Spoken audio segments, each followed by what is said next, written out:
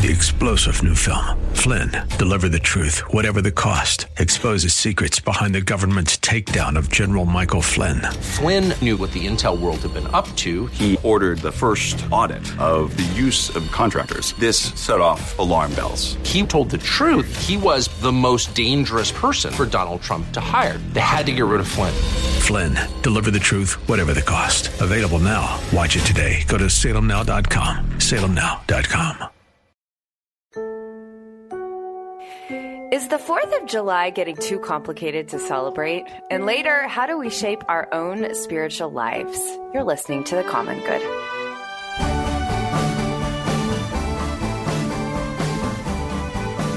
Hey everybody, welcome back to The Common Good. My name is Aubrey Sampson alongside my co-host Brian Fromm. Happy 4th of July Eve. 4th of July Independence Eve. Independence Eve. We're so glad that you're with us today. If you've missed any of today's show, we'd love to invite you to go back and catch up on our podcast, wherever it is you cast those pods of yours. Be sure to subscribe, rate, and review. And as always, we love connecting with you on social media at Common Good Talk, especially on Facebook, because I think what we're about to talk about might create some cognitive dissonance or some frustration for people, or maybe they love it. So I want you to let us know on Facebook what you think. Is celebrating the 4th of July feeling more complicated than ever? Now, Brian, before we go into this pretty interesting topic, I think hard topic, important topic, I'm going to tell you a non-important topic. Oh, good. I like that. I took my boys. Where have I been for years? You're going to say to me, Brian. I took my boys to Nothing Bundt Cakes. Oh, have you, sure. BUNDT cake. Someone gave us a gift card or two gift cards. They gave the boys gift cards to Nothing Bundt Cakes. That place is amazing. Those cakes are incredible. Yeah, I've got family that live over by you, and regularly when there is a family gathering that requires dessert, that is where it will come from, or part of the dessert will come from. Portillo's cake, but I'm like, this has opened up. Oh, the little mini ones, the little things. Yeah, I feel like I need people to know this is not an ad. Like, I wish Nothing But Cakes would be paying me to say this. In fact, if you're listening, Nothing But Cakes, advertise on The Common Good, give us free goodies. But I got there. It's a special one for the summer, a key lime pie cake, which I know sounds weird, but it was fantastic. I just stopped myself from like eating the whole thing in like 5 minutes. It was so good. They used to be in West Chicago, right? But moved to Glen Ellen or something or other? I had to go to Geneva, but we were running some errands, so we were kind of over there anyway. We're driving through the fog and the smoke. I think the one that used to be right in your backyard. It used to be right there in West Chicago, but I think it moved to Glen Ellen. That one moved to Glen Ellen, I believe. I can't imagine West Chicago I love my city, but Nothing Bundt Cakes doesn't fit in West Chicago. It used to be right there by the hospital. It used to be right by like Caliendo's and all of that right there. Whitfield. It used to be right there. Okay, yeah. Man, red velvet. Welcome. What did my son got? Dark chocolate. I'm just going to keep naming their cakes. Those are some good cakes. Okay. They're little like cupcake. They're little, so you can try different ones. Yes. Yeah. So welcome. If you need something for the 4th, again, they're not paying me to say this, but I would say go get yourself a Nothing Bundt cake. Okay, let's move on to more serious topics, Brian. I had somebody ask me this, and I would love to know your thoughts. Does it feel extra complicated to hang an American flag on your house these days, or just to celebrate 4th of July? No, I don't think so. Not for me, and for a couple different reasons. One, I would say, I think the point of the 4th of July is to celebrate what makes the best of America, right? Like you're celebrating not only that you love your country, but you're celebrating the ideals of it. Yeah. You're not celebrating the perfection of it. Yeah. You're celebrating the ideals of it. And so it serves, quite frankly, as a great reminder of and we talked maybe earlier this show about the fact that it also becomes a reminder of, okay, where are we missing the mark? What are we not doing well? Like, I get it. Some fringe groups have co-opted even the flag or patriotism or whatever else. And so it could feel so extreme. Yeah. It can feel weird, but then what's the option is to be like, fine, we're not going to fly. And now the flag is only, with a certain type of person. I think that would be sad. So I don't think so. Fair. I think 4th of July is about the ideals. And I mean, we got a lot of complicated things going on in our country. We've got a lot of things that we wish probably were better. But I also think it's pretty short-sighted to say this is the worst it's ever been. We've gone through some terrible things, and the country remains. And so for me, 4th of July parade, waving the flag, going to fireworks is a celebration of the best of us and what makes the best. And if all that does is refocus us and help us see where we're not meeting that, then that's a good thing. So no, I don't think so. I don't think you need to celebrate. So taking this one, the 4th of July, but maybe it's your anniversary or whatever else it might be. I don't think things have to be perfect in order to celebrate it. And so let me read you something from Psychology Today. And it came out of a conversation I had with a friend who is a person of color, and she's really struggling to celebrate. And this is not from her, but this is what Psychology Today says. June and July offer a particularly difficult time of year for those of us who find that our historical narrative does not align with the mainstream narrative around independence, freedom, and particularly the 4th of July. Again, this is from Psychology Today saying, for Black people in the U.S. as well as other people of color, the 4th of July might hold deeply conflicting meanings. The red, white, and blue imagery of star-spangled patriotism might feel more nationalistic and threatening to those who have been taunted with, certain slogans. They say some of those slogans here, but there's some cognitive dissonance for people of color when it comes to celebrating the 4th of July and the stress that I think people feel in our nation right now, some of the trauma that they feel. It's like, how do you celebrate? I like your perspective, Brian, that we're not necessarily saying, by celebrating, we're not saying we're perfect. Right. We've arrived. But I do think it's a question of what does it mean to be patriotic and who defines that? And one of the questions they ask at Psychology Today, and I think this is something you were saying, what if being patriotic means that you fight for what the U.S. should be? And then they add that you help our country move forward into a more socially just future. You might just ask yourself what it means about what you celebrate. Challenge your thoughts, challenge the belief that some people weren't allowed to be American when they came here as bondage or came as refugees. So I think the perspective here is, I think it's good to celebrate the 4th of July and good to celebrate our independence and good to be patriotic. And at the same time to, like you were saying, have that perspective of what are we working towards? What are the ideals we need to be fighting for and where can we get better? And just to be mindful of that in your conversations or in your postings or that kind of thing. But I do think I wish it wasn't this way, but I think it feels more complicated in my lifetime than it has in it. This is the first time I remember having conversations with people. Well, I would say over the past 4 or 5 years, having conversations with people that are it's hard to celebrate this year, or it feels complicated to celebrate this year. And, part of the beauty of the ideals of America is people are welcome to feel that way, and people are welcome to feel really patriotic, and people are welcome to. Yeah. For me, I think, our country is neither perfect nor all bad. And so I think and it's set on ideals that while it might feel like we're not hitting those ideals, I think we are something worth striving for. And so that's to me what I would encourage people on the 4th of July. But I also think one of the beauties of America is we don't have to say, well, you better celebrate. That's you better true. feel that's good a good about point. the country. Yeah, that's a good point. Just because somebody else's experience with the country and patriotism, this might be X and mine might be Y, doesn't necessarily mean that one is true and one is not. And so I don't think I need to, or you need to, or someone needs to feel guilty about celebrating. And I don't think people need to feel guilty if they're like, you know what, I'm sitting this one out this year. Yeah, this is just, it's too I'm much not good for with me this year. Yeah, I'm going to do something else because it's been a hard year for it. That's fine. That's fine. I choose to hang the flag and go to the parade and go, I love America and I hope it's better next year and next year after that. And we keep living into our ideals. So I'm going to wear my Captain America shirt and not eat a hot dog. All right, Brian, coming up next, you'll eat one. If they had one at Nothing But Cake, if they had a patriotic hot dog cake. A hot dog cake. Now we're talking. Brian, next up, I'm so excited. We're joined by the U.S. Volunteer Engagement Manager at World Relief.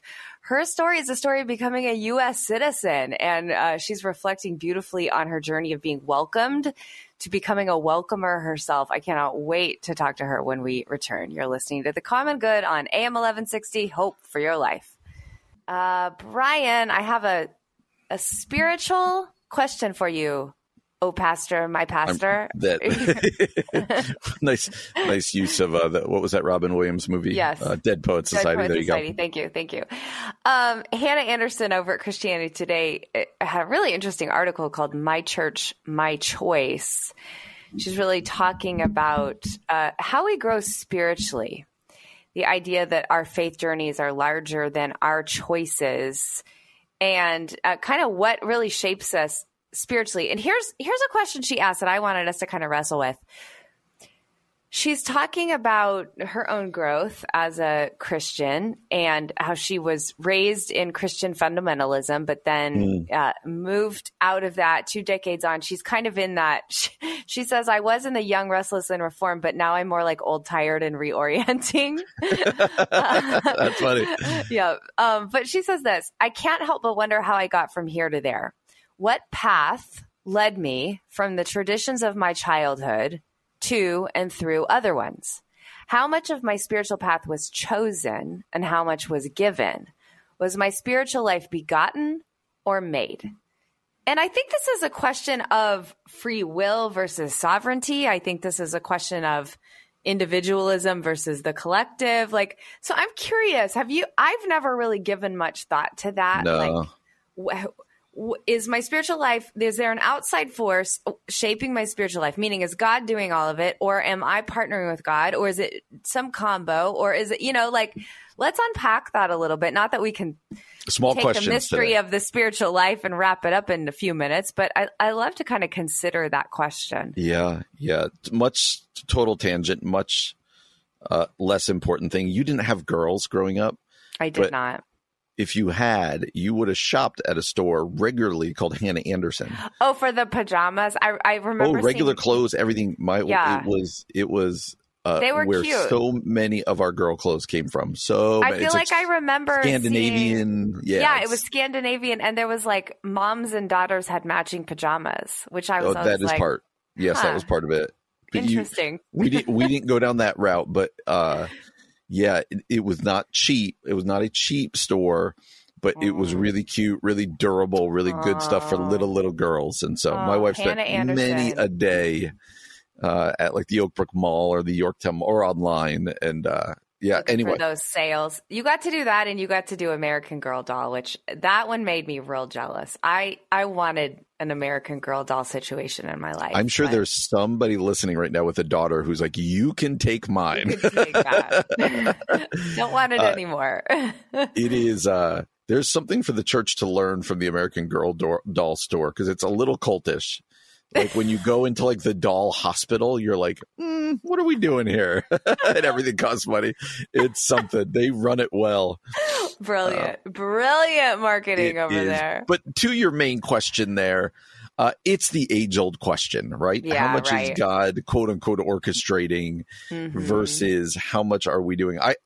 I do think, especially in the mechanics of our faith, like you're asking, which church do I go to? What does my journey? I do think there's a lot to our own choices, right? Because I think there's a lot of freedom in the midst of how we worship, right? The traditions we worship in, whether you're an Anglican or you're a Baptist or whether you're a Pentecostal. I think a lot of times people in these streams will argue we are the right one, and you're like, no, I think we have a big enough God that under the umbrella of orthodoxy, under the umbrella of the essentials, there's different expressions and there's different. Absolutely. And so when she's saying I moved from fundamentalism to wherever else her journey took her, like, I think that's her, I'll use the word again, her journey. I think that's her kind of growing and rejecting some things and embracing some things. That isn't a issue of salvation. Like, has God drawn me to himself? The age-old questions. And so I don't think God was up there orchestrating, like, now, this year you will head to the Anglican Church and you will see.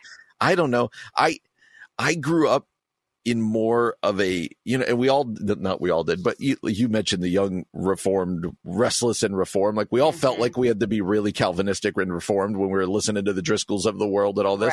Right. I'm probably telling on myself to say that I've probably got more free will in my life, in my belief system than most people admit than Calvin to. allows for. Yeah. So I understand the passages that some of my friends out there want to yell about, but I think does this sound like a cop-out when it comes to God's sovereignty and free will? I think there's a beautiful mystery that I'm never going to be able to understand or explain. So I'm just going to keep living my life. Well, I do think some of these questions of God are meant to be questions because it's God, right? And so if you could, like, wrap it up in a pretty little package and make sense of it and, like, sign on the dotted line and you're done, then it wouldn't be God. Like, God is bigger than our understanding. I also think there is a wild theology of paradox in the Christian faith. And I agree. Explain that. So much is both and. Like, so much of the faith is suffering and finding fruitfulness in suffering. So much of the faith is free will and God's sovereignty. Agreed. So much of the faith is joy and pain. So much of the faith is die to myself, find life. Like, I just think the scriptures are full. Do not fear. I'm full of fear. Like, it's so much of the Christian life and so much of the Bible is filled with this rich theology of paradox that I think you're right, Brian. It's not a cop-out to say mystery. I actually think it's like, that's the beauty, right? Yeah. Like, that's the gift right there, that there isn't necessarily like this one camp has it all and has all the right answers. And I think in our spiritual life, it is probably both and. Yes, God is sovereign. Yes, God is leading. Yes, God is drawing us to himself. And we have the freedom and the wherewithal, because we're people created in the image of God, to decide, am I going to pursue God today? That's right. And I remember, like, being around a young restless Reform guy a few years ago. Many of the guys around here, pastors around here, were in that camp for a while. That's right. But he was like, if it weren't for the Holy Spirit waking me up every morning and kind of forcing me to read my Bible, I just wouldn't do it. I'm too sinful. I'm too depraved. I would never choose God. And I remember going, yeah, there's some truth in that. Like, we are. Right. But then I'm also like, but you're in Christ now. You're no longer the depraved person you were. You're a new creation. You're becoming like Jesus. And even that's a paradox, because we're sinners, yet we're righteous in Christ. We're sinners, yet so it's like, I don't think already you can ever not land. Yet? Yeah, it's that conversation of the already not yet, that Jesus has won the victory, but we still battle with sin now and all that stuff. I do. You bring up something really important, is as kind of enlightened rationalists, we all think there's an answer to everything and we must uncover it. And there's great arrogance in that, to go, you know what? Theologians since the beginning of time have been debating what it means that God is sovereign, but we have, but you know what? I nailed it. I got it. I think there is. Now, we do. That doesn't take away the fact that we want to study and we want to work and we want to try to figure things out and we want to try to understand better.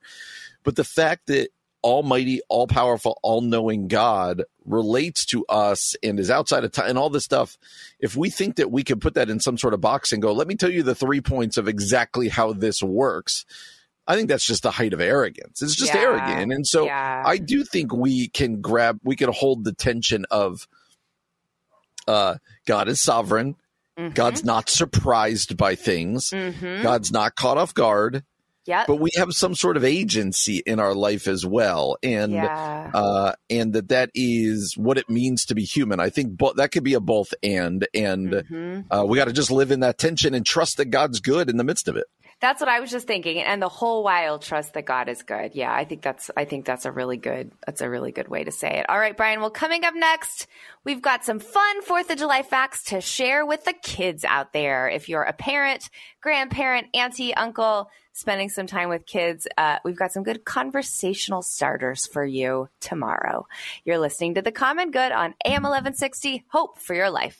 We are thrilled today because we are joined by Todun Afolabi. She is the U.S. Volunteer Engagement Manager at World Relief. She has a powerful story of becoming a U.S. citizen and now being someone who welcomes the welcomer and is welcoming others herself. And so we are so excited to have you with us today, Todun, to tell us a little bit about yourself. Thank you so much for being here. Thank you. Thanks for having me. Thank you, Brian. Thank you, Aubrey. Mm-hmm. Okay, so why don't we just start big picture? Tell us about your story becoming a U.S. citizen. I don't know how much you want to know, Aubrey, but it's been a long journey. I bet it has. It's been a journey of over a decade. I came to the U.S. in 2010, and it's just been just ups and downs, lots of ups and downs in that. Not to go into so much details, but of course, ensuring that I was always on status, ensuring that I wasn't out of status, all the requirements, and making sure I was doing the right things at the right time. Oh. And I mean, it's so difficult to keep up. It's always so difficult to keep up. Always so difficult to keep up. I remember at a point in time when I was almost actually out of status, when I was told, okay, there's been a gap in this area based on this visa status you are in and all of that. And I actually remember thinking, oh my God, what's all this? What could have happened? And I remember at that point, my lawyer was like, what were you doing?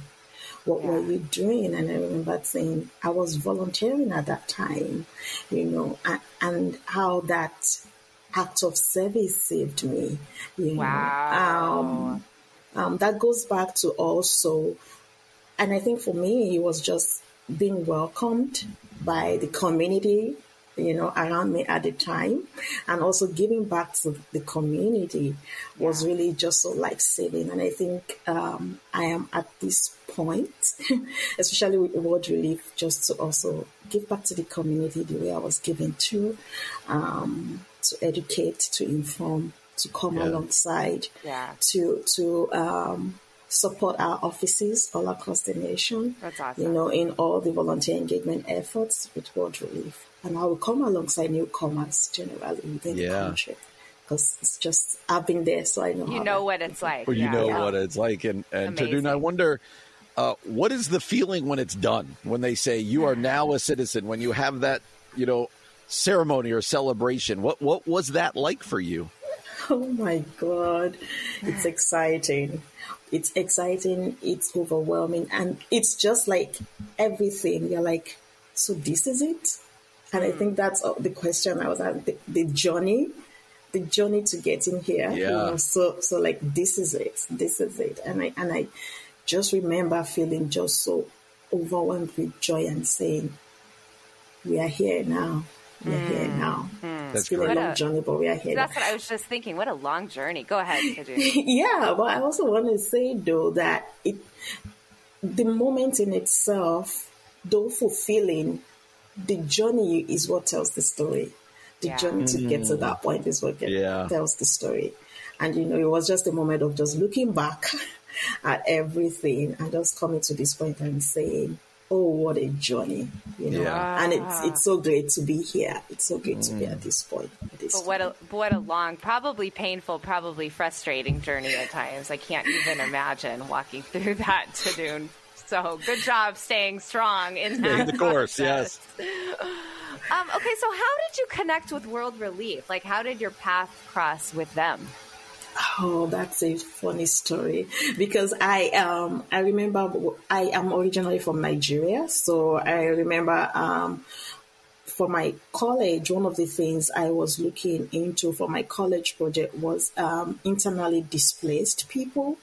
I was working on a thesis around internally displaced people, because that was my reality back then. Yeah. So, and of course, World Relief was one of those organizations I kind of wrote about too, among so many other organizations.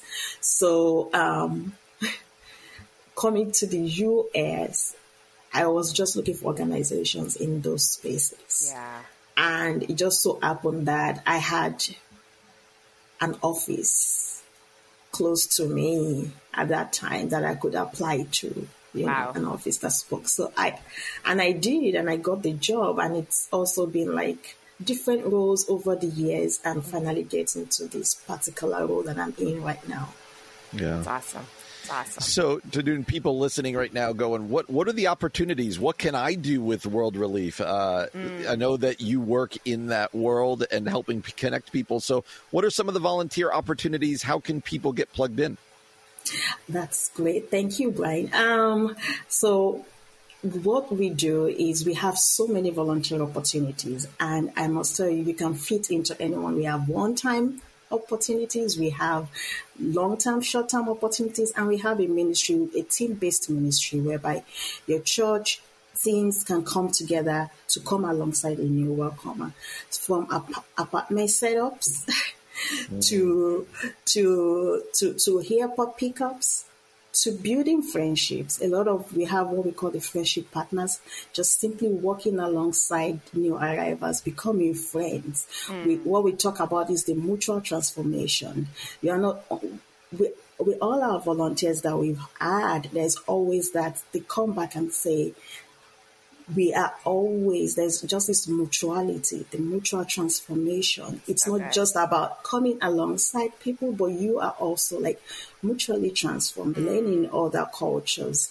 And so also, the new families are also like learning and meeting new friends. So it's just that mutual transformation within the communities. And we see that a lot with all our opportunities, even if it's a one-time event opportunity, short-term event, depending on your capacity, or if you have a team of people and you want to come alongside together, you can do that together. So I would just say, go on our website, worldrelief.org, find an office closest to your location. There are more information on the website. Find an office closest to you, and the volunteer applications are there. You can just fill up one, or you can send me an email at tafolabi, TAFOLABI @worldrelief.org. We'll definitely get you plugged in. Again, that's worldrelief.org or tafolabi @worldrelief.org. Let me ask you one last question. This is when we have people from World Relief on, we like to ask this. We believe that God really cares for the immigrant and the refugee, but there are some people out there who are sure. Give us a kind of just a vision for why Christians should care about people who are displaced. That's a good question, Aubrey. That's a good question. I think, and I know the scripture says that we welcome the stranger. And we always say that, welcome the stranger. And I think that as Christians, as children of God, we should emulate the heart of the Father. And that is welcoming the stranger. Just like I was welcomed, and I am in this place as well, bringing people alongside the journey. I think God has called us into the ministry of welcome as Christ followers, to welcoming the stranger. And I always go back to strangers in the Bible. You look at Moses. You look at people taking those journeys, and you look at their life. You look at Naomi and Ruth, and people in the lineage of Jesus, and ultimately looking just at people like us and their journey at one point or the other. We are all new to a particular environment. Even within the U.S., you move from Memphis You move from Memphis to Chicago. Right. It's all new. It's so different. It's so different. So I mean, you're looking at new neighbors. It's the same thing. There's always, and we see a lot of that right now. Lots of movement going on. The highest number of displaced people, high records of that now. So there is the need there, and I think the scriptures knew that there will come a time as this, and it has prepared us as children of God to be ready for time like this, and to also show the love of Christ to others. So, so good. Yeah, that's so beautiful. Todun Ofalabi, God has called us to the ministry of welcome. She's the U.S. Volunteer Engagement Manager at World Relief. Find out more at worldrelief.org. You're listening to The Common Good on AM 1160. Hope for your life. It's the end of the show on Independence Day Eve. And so we want to send you out with some fun facts to share with the kids in your life. Like, you'll sound smart if you lay these out. Like people will be very impressed with you. Like, this is at a party. You're like, hey, let me tell you about the Continental Congress. You're welcome. You are welcome. That's what we're here to do at the Common Good. Okay, here's one you can throw around at the party tomorrow. The Star-Spangled Banner became the United States national anthem in 1931. Really? That late?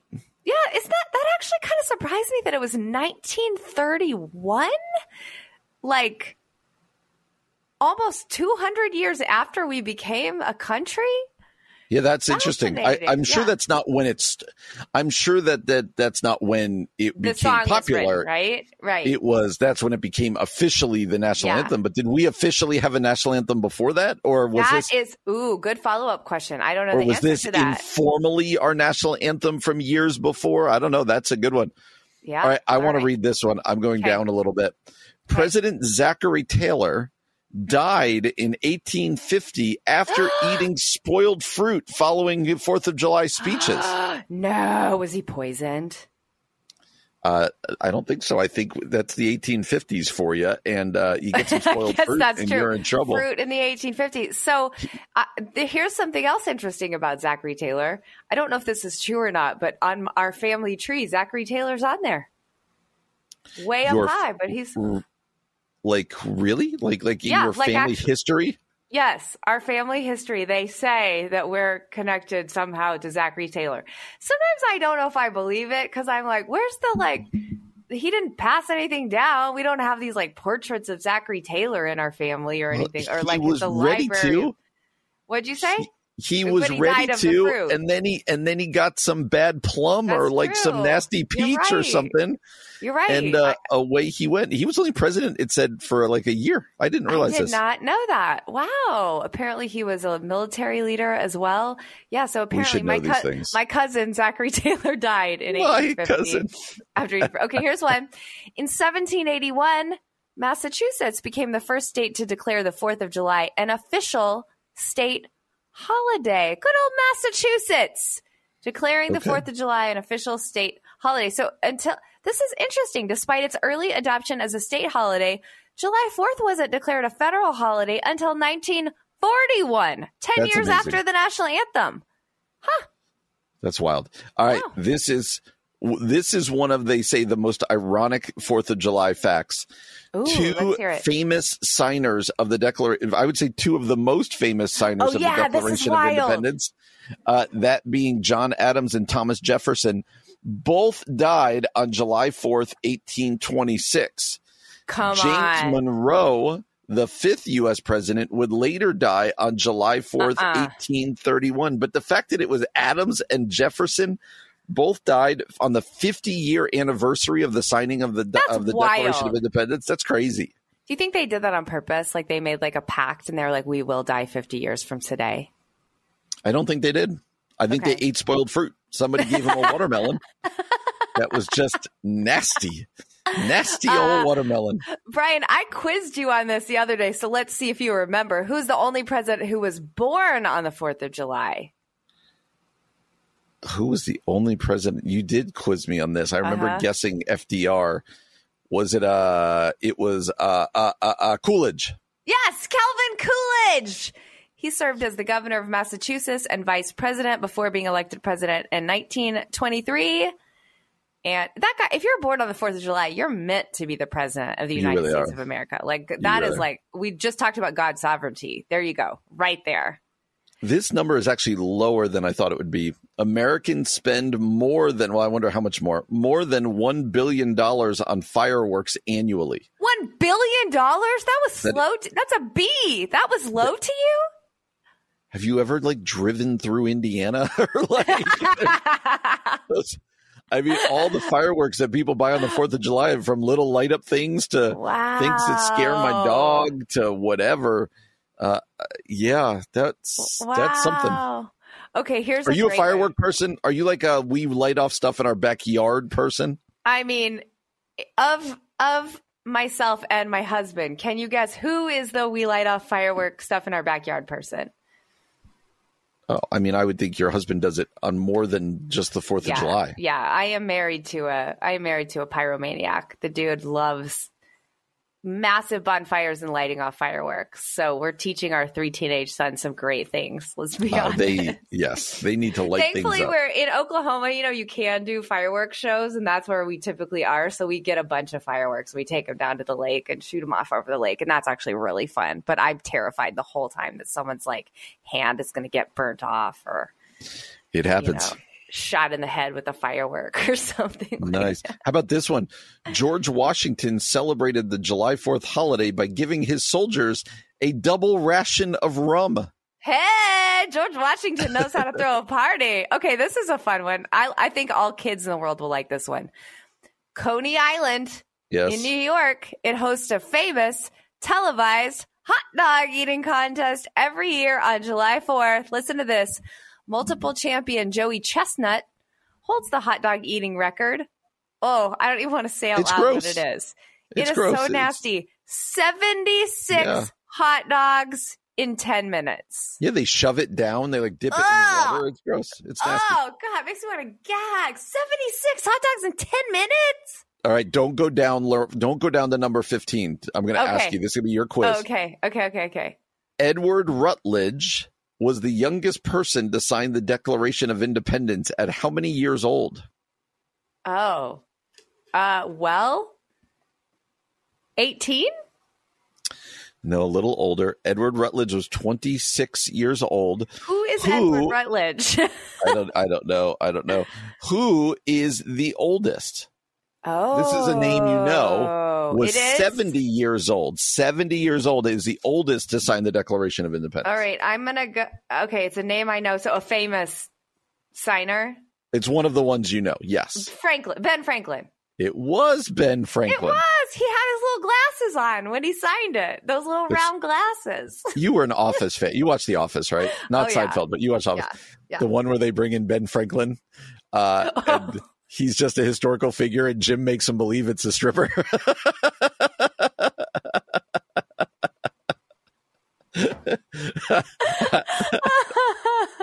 Oh, man.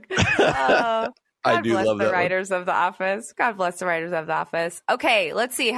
Let's impress the kids with a couple more facts. All right.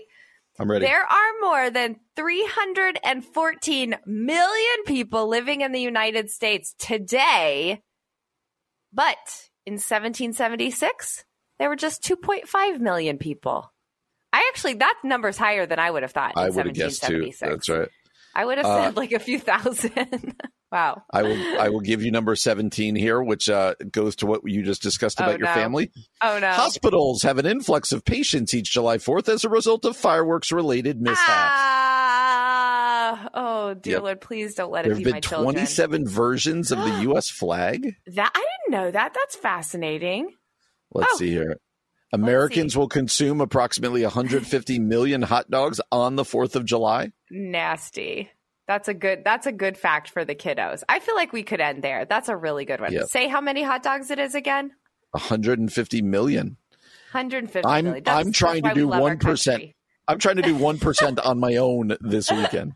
You're taking some of that stats on yourself. Good job, Brian. All right. Well, Brian and I will be back again with a best of show tomorrow, and then we'll be back again on Wednesday from 4 to 6 p.m. We hope you have a happy 4th of July. For Brian Fromm, I am Aubrey Sampson, and you've been listening to The Common Good on AM 1160. Hope for your life. 3-star General Michael J. Flynn, head of the Pentagon Intelligence Agency, knew all the government's dirty secrets. He was one of the most respected generals in the military. Flynn knew what the intel world had been up to. He understood its funding. He ordered the first audit of the use of contractors. This set off alarm bells. The explosive new documentary, Flynn, Deliver the Truth, Whatever the Cost, uncovers the facts behind this scandal. Flynn told the truth. He was the most dangerous person for Donald Trump to hire. I find out the worst enemy that I'm going to face in my life is right here in America. They took my assessment and they wanted me to change it. And I was like, I'm not changing it. They had to get rid of Flynn. With in-depth interviews, archival footage, and never-before-seen personal records of the man behind the headlines. I just felt like I was drowning. Flynn, Deliver the Truth, Whatever the Cost. Available now. Watch it today. Go to salemnow.com. salemnow.com.